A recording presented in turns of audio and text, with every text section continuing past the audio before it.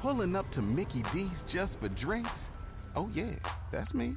Nothing extra, just perfection and a straw. Coming in hot for the coldest cups on the block.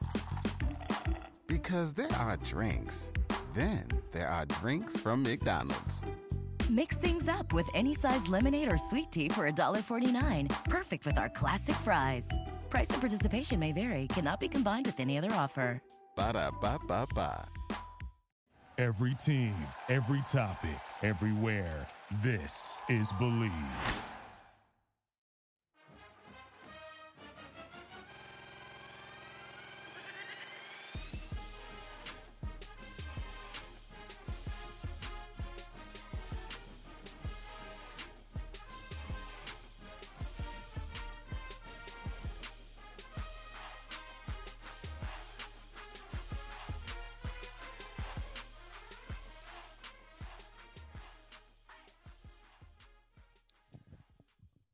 We're back, baby. It's the Horns Up Talking Texas podcast. Fisher Tosopoulos, DJ Nikki Snacks Kreider, and the Quan Cosby. Get your horns up, gentlemen, because we just beat Alabama.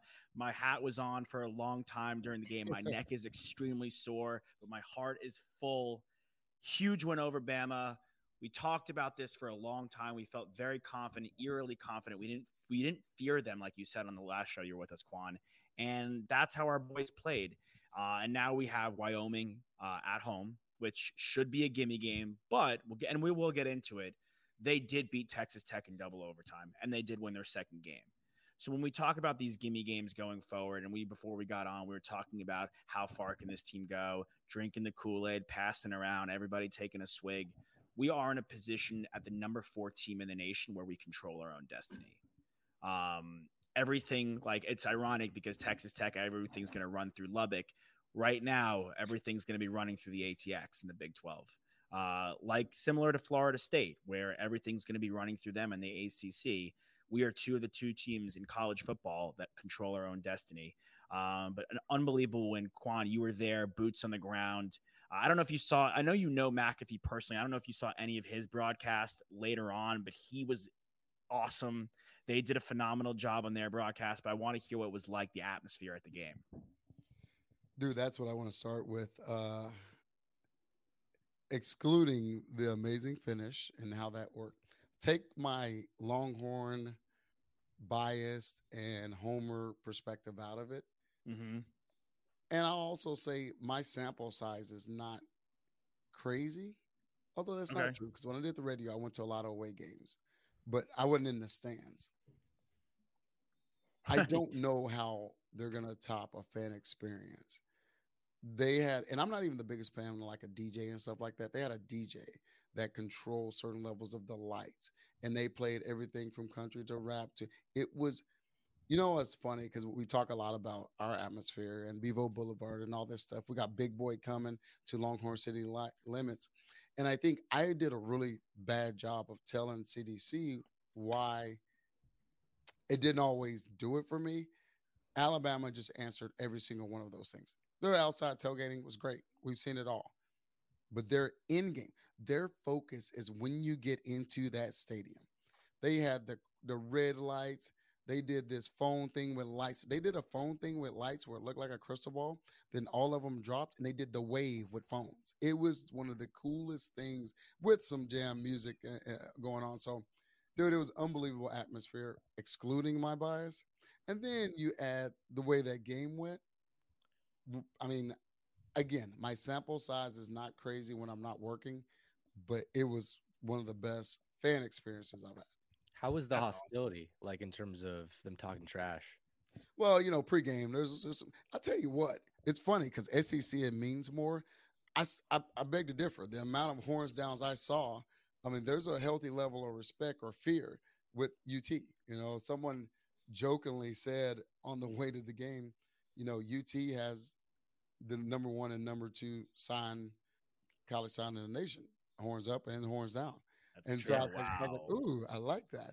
And and so it was certainly that. But I will say it was an age difference.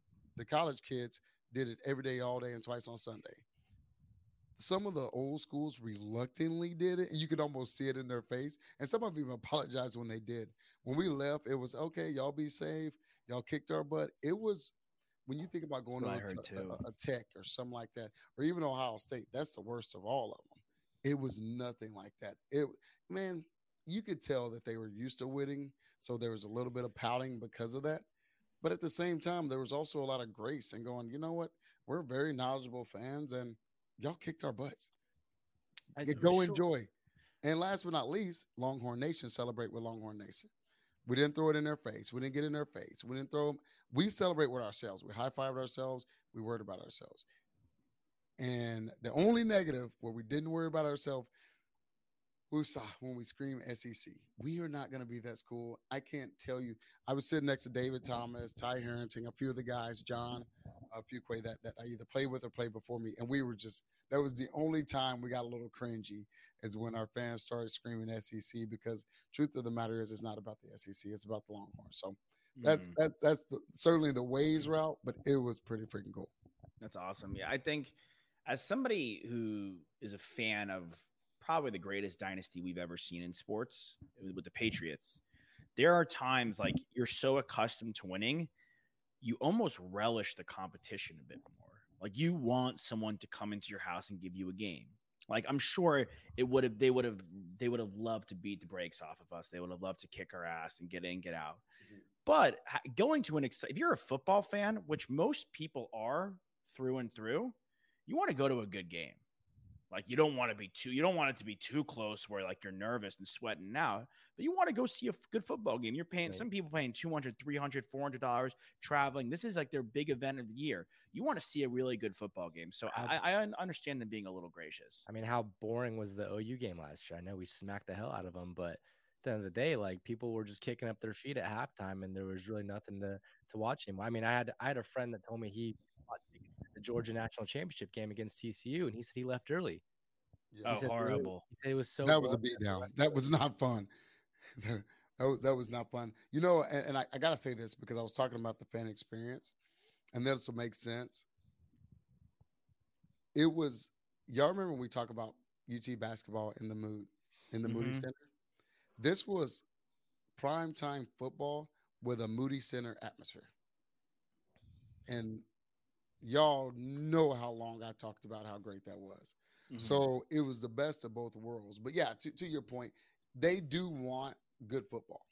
They did they booed their quarterback a little bit, and honestly, not even him. They booed Saban because at one point it was like 2nd and 16, and he ran the ball, and they're like, "Boo! What are you doing?"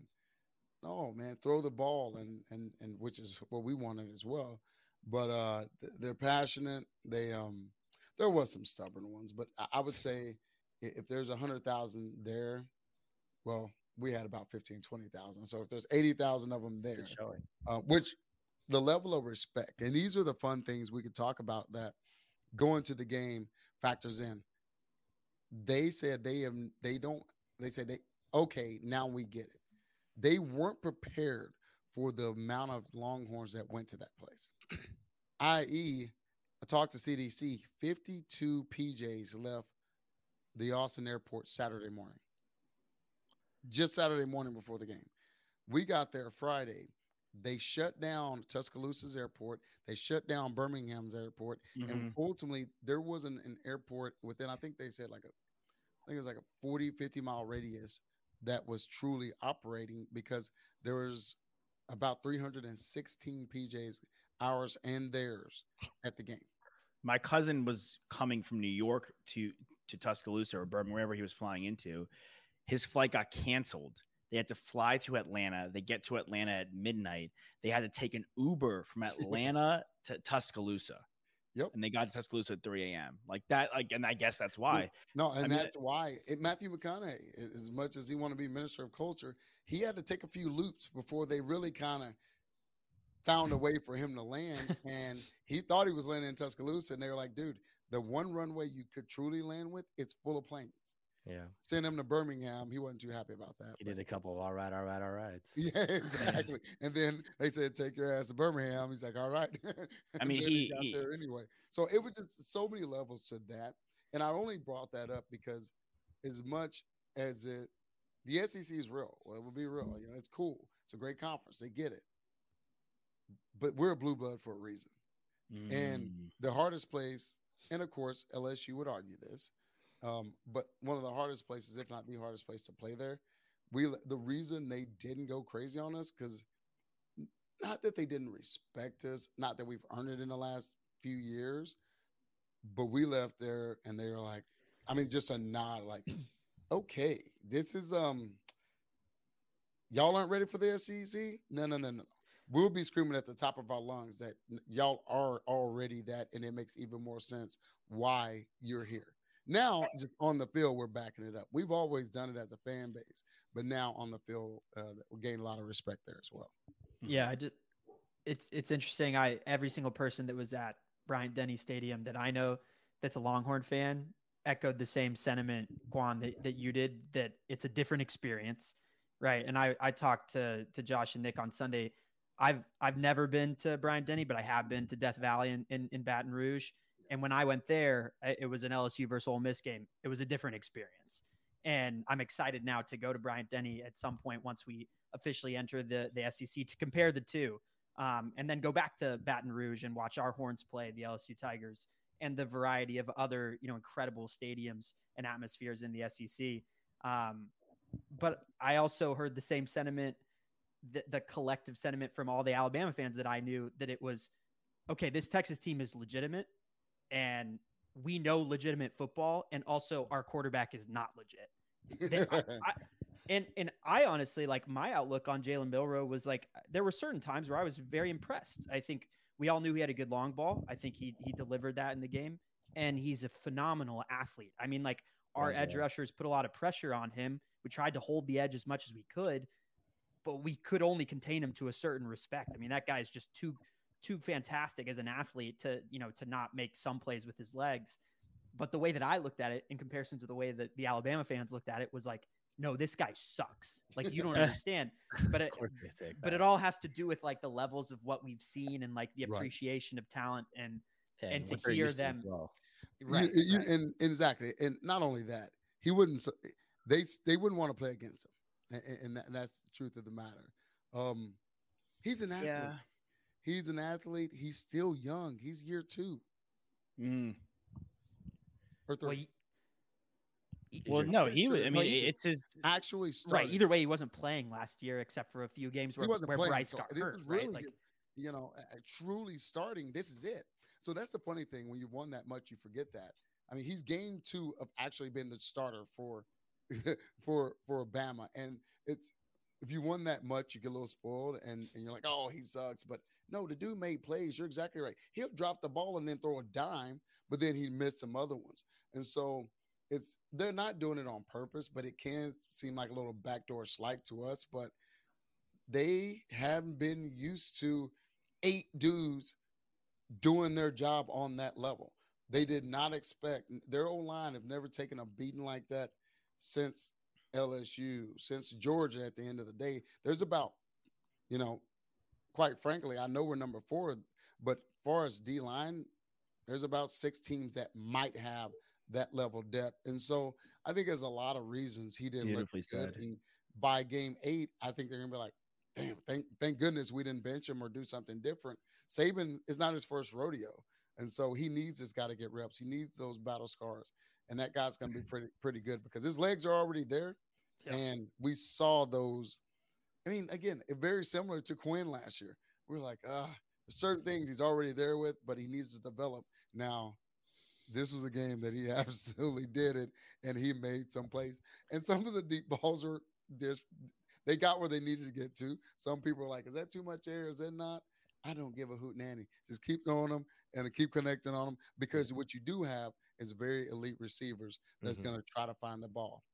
Say that loosely, because I still think there's way too many drops, but they made more plays than drops, and that's what we want to see. Yeah, no doubt. And for Milroe, of course, you want to beat a guy like that who decommits from Texas, right? It looks like we picked the right guy and he chose the wrong school. But we mentioned this when we broke it down on Sunday. But I was most impressed with Anthony Hill's performance. Getting out there. I think he only played 20 snaps, but got 2 sacks. I think he had 7 tackles or something crazy like that. And I was telling the guys, like, I'm sure he's pretty happy that he decommitted from A&M and he's a Longhorn now because they Oh, dude, I think I forgot that he was committed to A&M. Yeah, bro. Well, and that's another subject to talk about. And dude, when you have fun games, you nerd out on everything. Saban's D-line, put it like this, offensive line and D-line, we outplayed them like it wasn't even close. We absolutely destroyed them. As much as we bring up A&M and decommits, I think Saban, what we talked about, his struggle bus right now is all those guys that A&M got. I mean, they had the number 1 D-line class, 2 or 3 years ago. Saban didn't get. So some of his struggles were putting all his eggs in those baskets. He didn't land them while him and Jimbo were going at it. And it's now showing. That usually take a year or two to show. You get rid of a big class like he did last year. And so as much as we're appreciative that Anthony Hill came us because it's working out, and even as a freshman, he looks way better than, sadly, those 2 and 3 year D linemen that A&M got and aren't getting developed. So it's like this full circle of all looks good for the Longhorns, and hell, we'll take it. We have a couple. I'm just going through snap counts because Nick brought up Anthony Hill's snap count. We had, with guys over 20 snaps, 17 players with 20 plus snaps, which is pretty wild. Our highest rated player on PFF was Byron Murphy. So you talk about how guys like Ethan Burke and Anthony Hill are contributing and making the most of their opportunities as young freshmen. When you have a nose tackle like that, I mean, just to go back to the Patriots, like Vince Wilfork, as good as Richard Seymour was and as good as these edge guys were in the New England Patriots, the most important player in the Patriots defense in their dynasty history is Vince Wilfork. When you have a guy like that clogging the middle, and Quan, Nick, you guys played the game, like how important on the other side, like when you have a guy clogging the gaps in the middle between the guard and the center and taking the double teams, guys like that on the edge, like Anthony Hill and Burke, who are super talented, and Burke is so long, they're going to capitalize. I mean, on the line and on the offensive line, we had 4 players rated 80 plus on PFF, which is absolute on pass block, which is absolutely nuts. Last week we had none. Our highest was a running back. Christian Jones demolished people. Kelvin Banks demolished people. Connor, Majors, like all these guys were absolutely studs in the offensive line. And we talked about Quinn Ewers, maybe he missed a couple throws here and there. He wasn't absolutely perfect. Well, PFF begs to differ. He was a 90 grade, which is pretty remarkable. I mean, he's got a 99 if they wouldn't have dropped the ball. Yeah. He was great. Yeah. I mean, look, it's Nick, you say when we talk about the Heisman, you spoke to a guy who votes in the Heisman, and he talks about voting in the Heisman on the big games. And this was by far and away our biggest game this season. We knew it to be, at least on paper. And Quinn Ewers really looked like a pro. Like Shedeur Sanders, Penix Jr., and obviously Caleb Williams. Like these guys have been showing out in the Pac-12. And we've been talking about the Heisman's probably going to live in the Pac-12. Well, if Quinn Ewers keeps delivering like he's been delivering, and I rewatched the game, and I rewatched the Xavier Worthy long ball and the A.D. Mitchell. By the way, holy cow, what a snag by us. No pun intended for A.D. Mitchell. The long ball right there on both those plays. We've been begging for the long ball. Beautifully caught, beautifully thrown. Absolute dimes in the end zone. So really awesome. Dude, it really was. And I rewatched the game too. And I'm going to go to the offense, but Sweat. Talk about Sweat. Sorry, yeah. Well, we have two 300-pound guys up the middle. Like exactly. When was the last time we had 2 300+ pound guys that were that talented? Doubled on at least 3 or 4 plays. Beat the double team and made tackle for loss. Alabama, the entire game, had 2 tackles for loss total. Sweat did that by himself at least 3 times, beating a double team.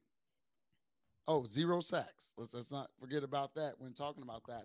But no, talking about A.D. Mitchell and the snags they did and the plays they made. And a guy that we talked about on this podcast and we haven't even brought up, Mr. Sanders, JT. If JT has a good game, we win. And he had a phenomenal game. Phenomenal. 100 plus 5. And he got a catch called back. Yes. Exactly. Huge. He should have went for like 160. And quite frankly, he's uncoverable. They have a really good tight end too. So how cool is it? Yeah, he scored his touchdown, but how cool is it for that freshman to say, you know what, I got you, bro. I'm that dude out here. And a little bit weird because at times, at least out of 3 or 4 of those catches, maybe 3, the dude was like stupidly wide open. So the combination of his abilities and Sark, how about him?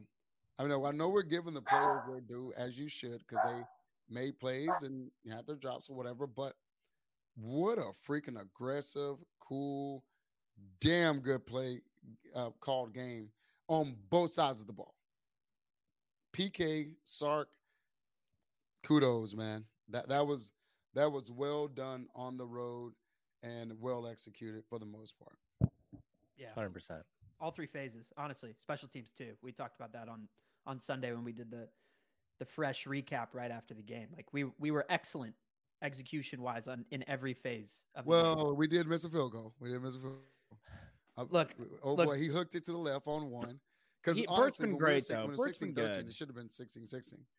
Yeah. Whoa. It should have been. It should have been 21. It should have been 21. Honestly, if their freaking kicker wasn't so good, I probably wouldn't have noticed it as much. But you're right. The reason the Alabama fans are just going, there was a damn good football game on both sides. And the better team in the end said, we all got worried that third quarter still wasn't great. And then we just put up, 28 in the fourth? Like, hold up, bro. Or not. What do we say? We had 13 and then up 34? Yeah, 21. We could have had more. We left points on the board. Well, yeah, absolutely. Left points on the board. I do want to say another wild thing from the whole Alabama-Texas going to recruiting. Ryan Williams, who's one of the top recruits in the nation, a 5-star Alabama commit, is now visiting Texas after this game, which is, I mean, look, that like we talk about it all the time, but that is like to a T, like what you want. Dude, it's exactly what you want. Listen, y'all said it. Quinn looked good. If I'm sitting there in the stands, amazing atmosphere, love it, it's cool. Ooh, he's throwing it a lot better than he's throwing it. Oh, and then we have this guy coming behind him called Arch Manning. I need to think about this school.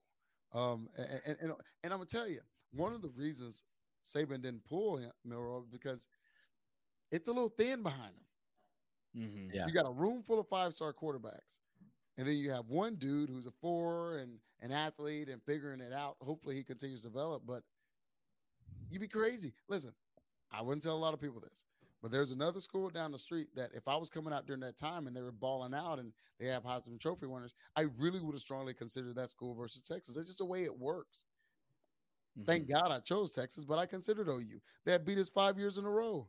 It's just being honest. And so, fortunately, it's certainly in that situation, and I think a lot more in recruiting, those who went to that game, those who watched that game, we go take care of business this weekend and go into conference play like we need to. It's gonna be a lot of flips.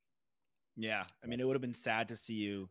I mean, we wouldn't have been boys if you went to Oklahoma. So that would have been that would have been of your losses. That would have been maybe not the highest, but for us, that would have been number 1 loss. You and Lendy Holmes would be doing the podcast together. Yeah, exactly.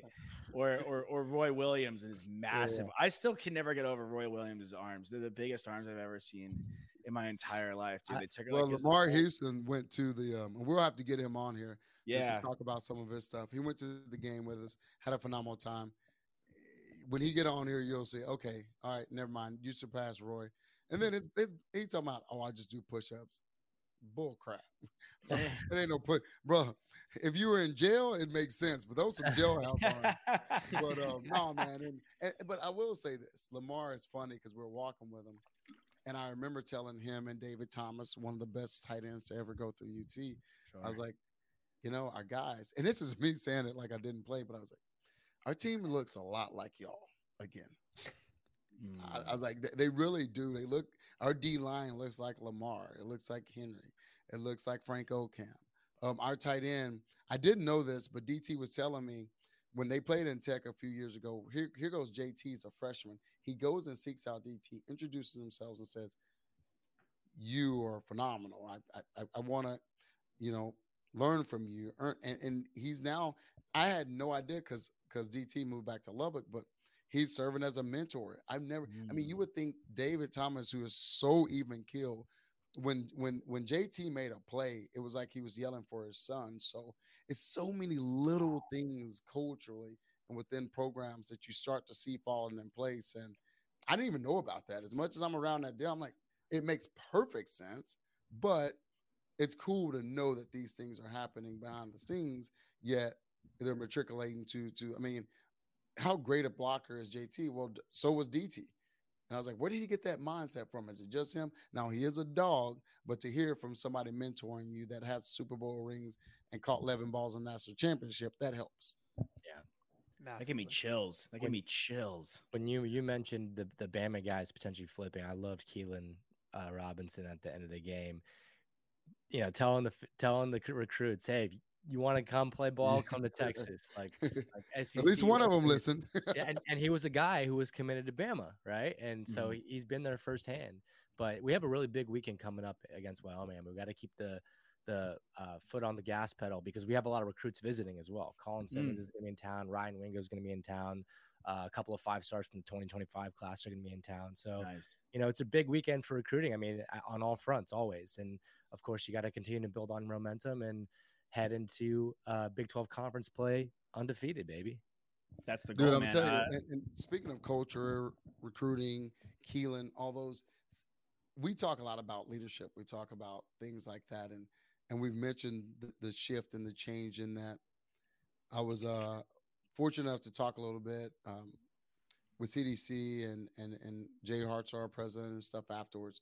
And CDC almost choked up going into the locker room afterwards because he said, and again, CDC's been around, but TCU was fine. They won a little bit. He was at Rice. No, they did beat U of H, but they're not. But to see a program on this level, I think even at this level, he's like, I've never experienced that, and this is different. But what he almost choked up about was Sark's comment afterwards. And now it's public, so we could talk about it. But he said, hey, listen, guys, we expected to do this. Don't let this be the best thing that ever happens for the rest of the season. This is a massive brick we just, put down here, but we're not done building. Talking about Wyoming, talking about recruiting, building on it, coming back home for a night game. I mean, LHN's going away. So after Bama, after putting the SEC on notice, coming back home and having a cool game, maybe the only one on, your own TV. It's just so many things universally that is going to fit for this. You got the Hall of Honor game. It's just that place is going to be insane Saturday. So the recruits that may have went to Bama or considering them and saw a phenomenal atmosphere, I have zero doubt they're about to see the same, if not even more in DKR this weekend. Mm-hmm. Absolutely. And you bring up two things I think are really important. First of all, we play Rice. JT Daniels has been around the block. Easy gimme game. They put up 43 points. And I know Houston's defense is typically very porous, but they're going to the Big 12, Houston. And Rice at home won and took care of business against the Cougars, and they put up 43 points. So that tells me, hey, wait a second. Rice ain't no slouch. They're not like a walkover gimme game FCS game. They are a competitive team that can play some football. Now, you also bring up – it just took me back to like Dan Campbell on Thursday night after the Lions beat the Chiefs. His speech in the locker room was, we expected to do this. Are you guys surprised? Like, they expected to go into Kansas City and win that football game. And that's the NFL mentality. That's Jared Goff's mentality. Everyone's giving him flack, but Jared Goff came into our house, if I do remember correctly, and beat us. Right. You have to go into every game, and Q, I'm sure you were around how many guys, every guy that started and played on that Texas football team when you were there, that went into even the games you didn't win, every single football game you expected to walk out with a W. There was no other option. And so now with that mentality, Wyoming, Tech, OU, who, by the way, is going to be a lot harder than last year. They are no walkover either. You cannot go into you can't go into Dallas and think it's going to be 49-0 again. You have to have the belief that you must win and should win every football game. And then on that back, like, I want to get into some takeaways or some things like you are looking for, because we could always grow. You know what I'm saying? We could always grow. And like I cover USC on writing, and I asked Lincoln, I was like, is there anything not clicking on offense for you guys? They put up 56, 66, and 56 points. And he laughed in my face, Caleb laughed in my face for a different reason because he thinks everything's clicking. But Lincoln laughed in my face. It's like, of course there are things that are not clicking. You know what I'm saying? So we'll start with you, Toss. Like, what's one thing in this Wyoming game that you're looking to see that maybe we haven't seen in our first 2 games? Well, one thing is I'll just mention, we talk about this all the time when we have a team that we're lined up against. You know, we talk about betting spreads often, right? Like we're 29-point favorites in this game. We always say it. Great teams cover, right? Like this is where the expectations for our team, now that we're the number 4 team in the nation, they will be in our face and they will be these big numbers. And it's not, look, we don't have to cover this game. We just need to win. It's all about racking up wins. We know that. But if our team is executing on offense with the preparation that we have and the talent, then, you know, covering should be something that's possible for us. I'd love to see, you know, I love those deep balls that y'all are mentioning. I love the AD Mitchell snag. I love the Xavier Worthy. I mean, the loft on the ball gives me a heart attack every time I see it. And maybe it's just because the cameraman doesn't know how to cover it. But I think, you know, I asked this of our squad. I want to see us dominate a game on the ground.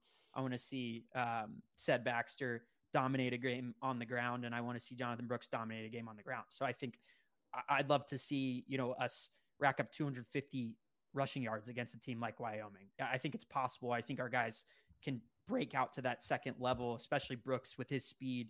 Baxter is more of a bulldozer, but you know, he can jet past guys too. And I'd love to see Keelan get more involved on the offense. I want us to tap into every single weapon so that when we play teams that are, you know, tougher than Wyoming, and of course, you know, 1 week at a time here, but we have unlimited amounts of just options at our disposal. Because I think what was so evident to me is that Sark, he is acknowledged as one of the game's best offensive minds for a reason. And we saw it in full action against Alabama. And I want us to be absolutely unpredictable, So they never know what's coming. So the rushing attack is what I want to see in this game. Yeah. Q? Yeah, Or Nick? Well, I was just going to piggyback off that because that's what I was going to say is I want one of these guys to go for at least 100 yards. And I know that, you know, we're splitting the carries up a lot, but the identity of our offense for so many years has been ground and pound, right? And you know, get big chunk plays with Bijan and Deontay Foreman, and even games when we had Chris Warren back there. I mean, there are guys that are capable of going for 200 yards, but I definitely want to start by seeing one or both these guys going for 100 yards. And it's a good time to do it against a team like Wyoming, where, you know, you're predicted to win by a lot.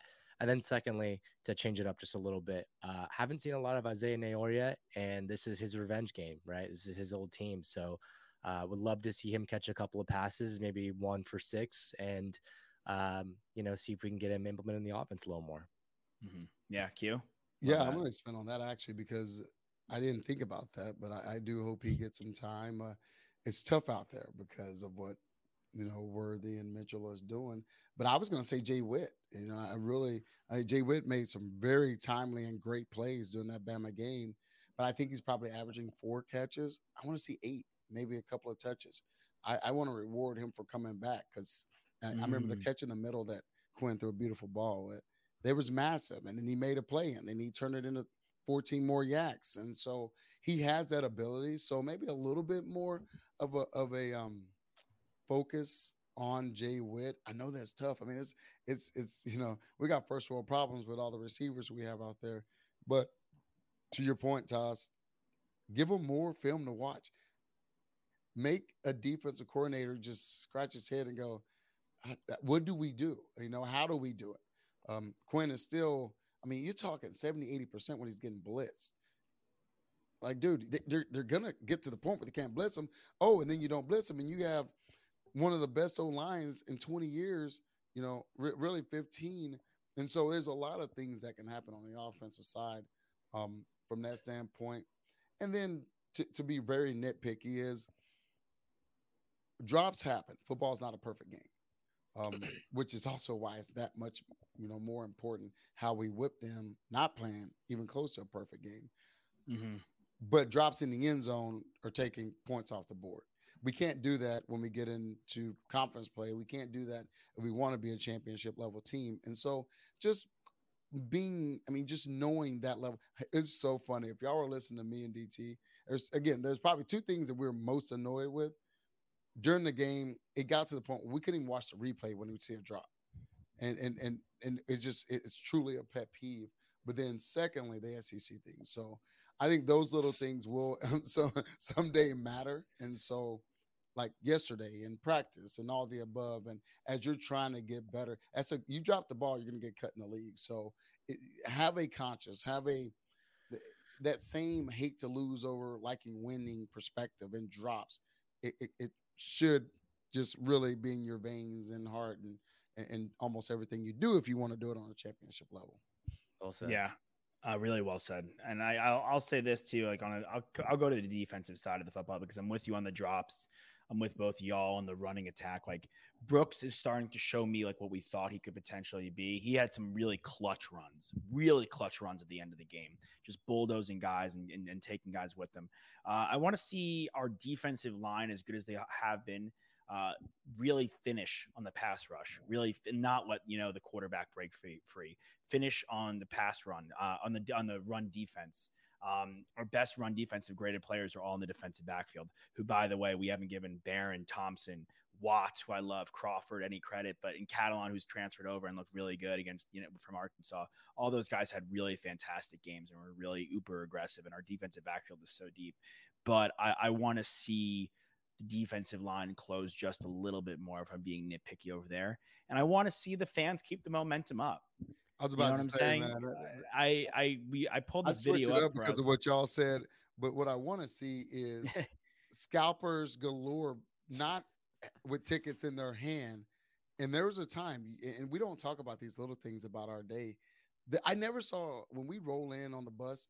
I never saw scouts going or scalpers going, I got tickets. All I see was, I need 4. I need 2, like begging folks who may have extra so that they can somehow make some money. It's crazy, the little things about your overall program and the state that it's in. That's what I want to see Saturday.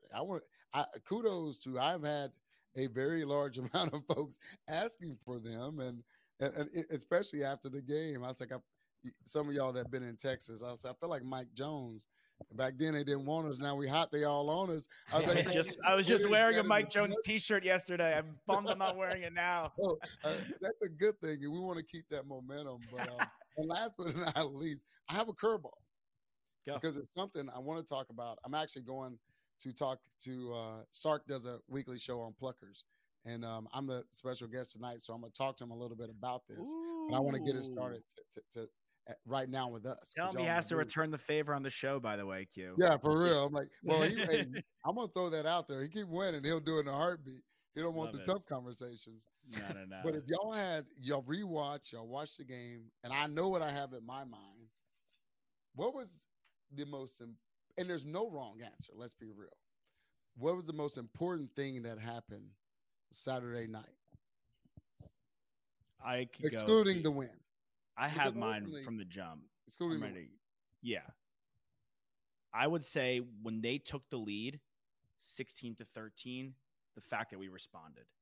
Because in the past, that team would have been left for dead and we would have absolutely crumbled.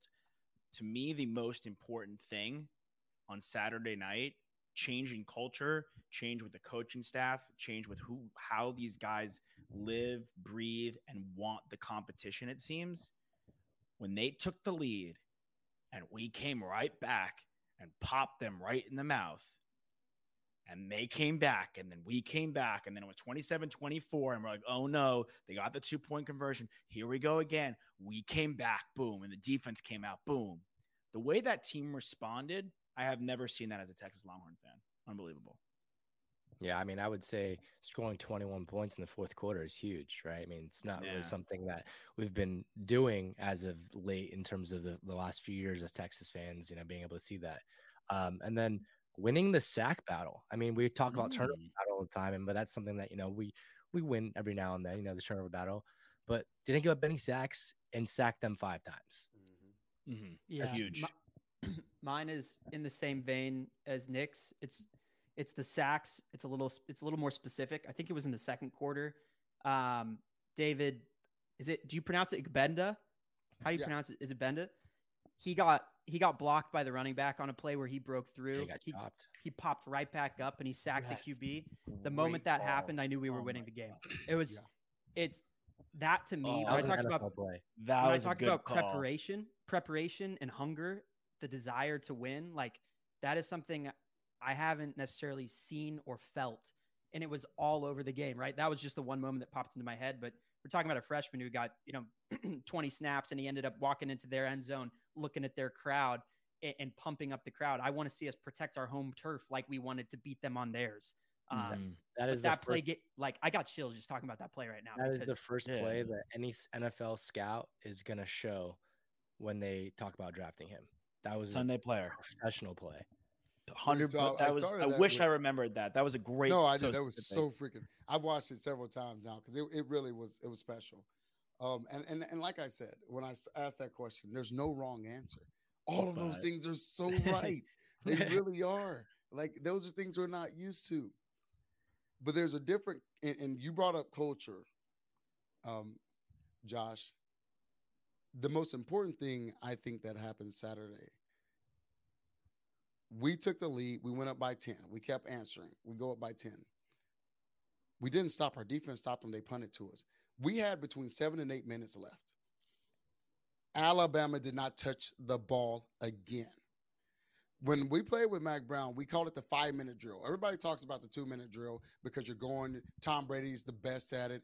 My man Mahomes, you give them 2 minutes, you're screwed. They're going to go win the game. It's so important. It talks about on Madden. What no one talks about is when you have a lead and you need to get first downs and you're in the best formation in football, victory formation, you did that on the road at Alabama with 7+ minutes left.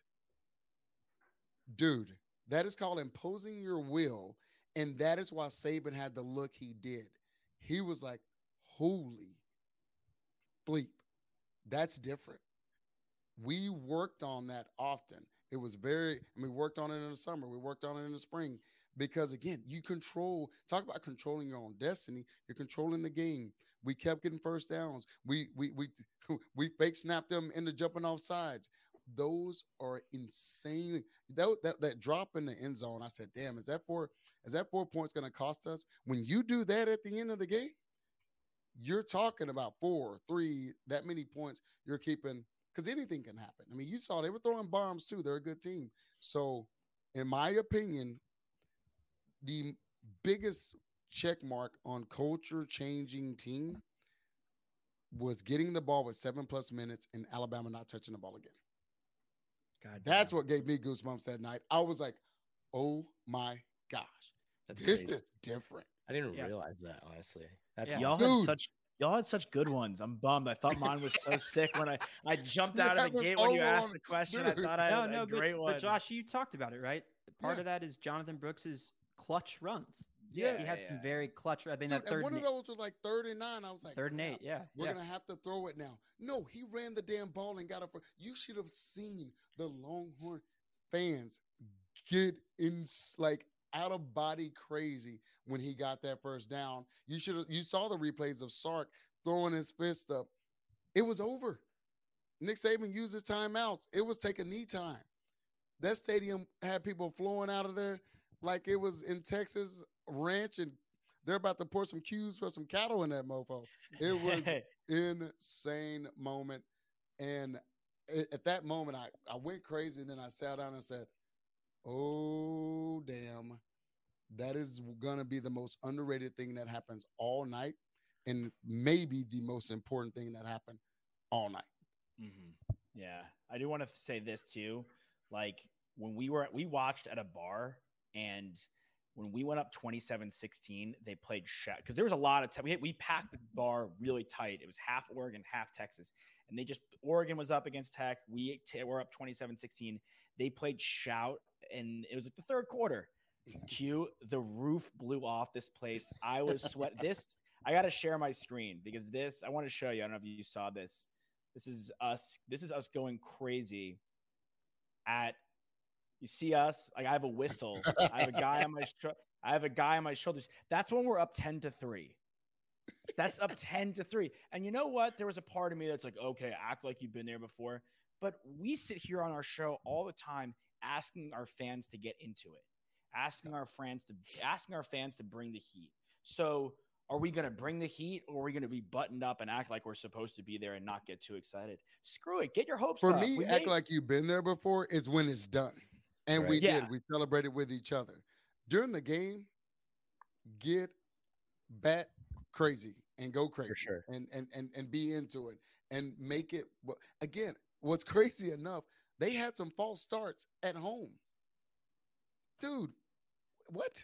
That's how wild and crazy that 15,000 Longhorns that got in was. And it certainly, it was a shocker. It truly was to them. And really a healthy, kind of respectful shocker. Like, again, there's several things that we left there with a level of respect. And I said it best as the SEC commissioner was there. They have certainly been put on notice for our trajectory and how we're going to roll into that conference. Mm-hmm. Yeah. And I already looked at our schedule for next year, and we play some really fun, good games. And we don't play. And I think a beauty about another thing, kind of just to wrap up what our culture is becoming is, and it showed that we can go into Alabama, because this is not a conference game yet. We could go into a scheduled game, out of conference game that we put on the schedule ourselves, the other university, like we're doing next year. Next year, it's changed up. We're going up north. We're going to Michigan. Like we're going to the big house. Like, and you know what? We're good, because at that point we have to play. We're playing Georgia. We're playing Florida. We're playing these teams anyway. You know what I'm saying? Like we might as well throw it all on the schedule, because in the off chance we do beat all these teams, like you enter the world of the Georgias, the Alabamas we've seen in the past. I love how fearless we're becoming again, versus like walking on eggshells game in and game out. And even playing those games next year, football's tough. It happens. So you have then a 12 team playoff. You go against the big boys, you go at it, the cannibalistic aspect that can happen when you're playing nothing but blue bloods, but that 12 team playoff still give you a shot to either repeat it. All kinds of things can happen in that. So I like that we're still doing that. I don't know that, and we'll get into this conversation later. Instead of playing the Michigans, knowing we're going into the SEC, I'd actually kind of rather play the Big 12. Play Baylor, play TCU, maybe even Tech. But hold on to the tradition and rivalries. In the state of Texas. Yeah. Keep money in the state of Texas, hold on traditions, hold on to rivalries, and everybody wins. And so I like that we do that. I like that I'm absolutely, literally, dude, we need to win this weekend. Let's be real about that. But the crew I flew with have already booked hotels in Ann Arbor. So it's going to be the same type of trip for a lot of folks. So it's at the end of the day, we'll end this thing with, damn, dude, we've been doing this for a little bit, and this is a different feeling. It feels good to be. We've always hoped and wanted to be that nationally relevant. You're number 4 in the country, man. It's real. So embrace it. And Sark certainly said all the right things. Don't let this one define us. We got to go back to work. You're going to be there tomorrow at 8:00. And I like what I'm hearing in the big city of Austin. Yeah, man. Good. Well, couldn't see it better. When you go see him, Q, shake his hand for us. And it starts with him. He's the leader, right? And he sets the tone. So I think we have to acknowledge that. As much criticism as we've had for him and the previous head coaches, like a lot, the accountability, the responsibility comes down to the head coach in college football, and of course the guys on the field too, and they have to get it done. But go shake his hand for us and tell him to get ready for this weekend.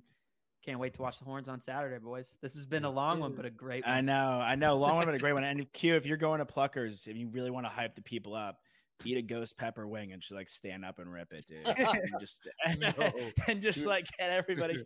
I'm taking some Pluckers to go, but I got another dinner after that. And I do that, I'm down. Not probably the night for the next couple of days. No. Yeah. Like Mom, why is dad sick? Dad's podcast friends coaxed him into like taking a ghost pepper wing to hype the crowd up. Hey, by the way, y'all still young bucks. Y'all bellies act different. When you get 40, you got to watch some of that stuff. Bro, trust me, my stomach's been weak since like I was 20. I feel you. I feel the pain. Amazing stuff though, guys. Super amped for Wyoming. Let's go take care of business. As Toss said it earlier, Good teams win, great teams cover. Let's dominate these guys. We're number 4, which is so crazy. And it's going to getting your 4s up in the fourth quarter is going to have a whole different feel. So hook 'em horns, guys.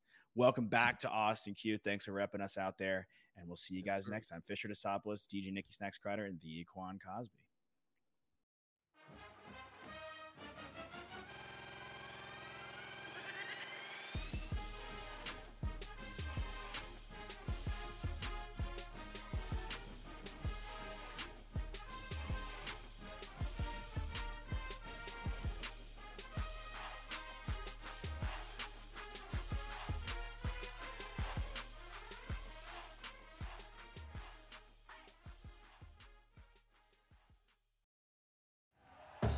Thank you for listening to Believe.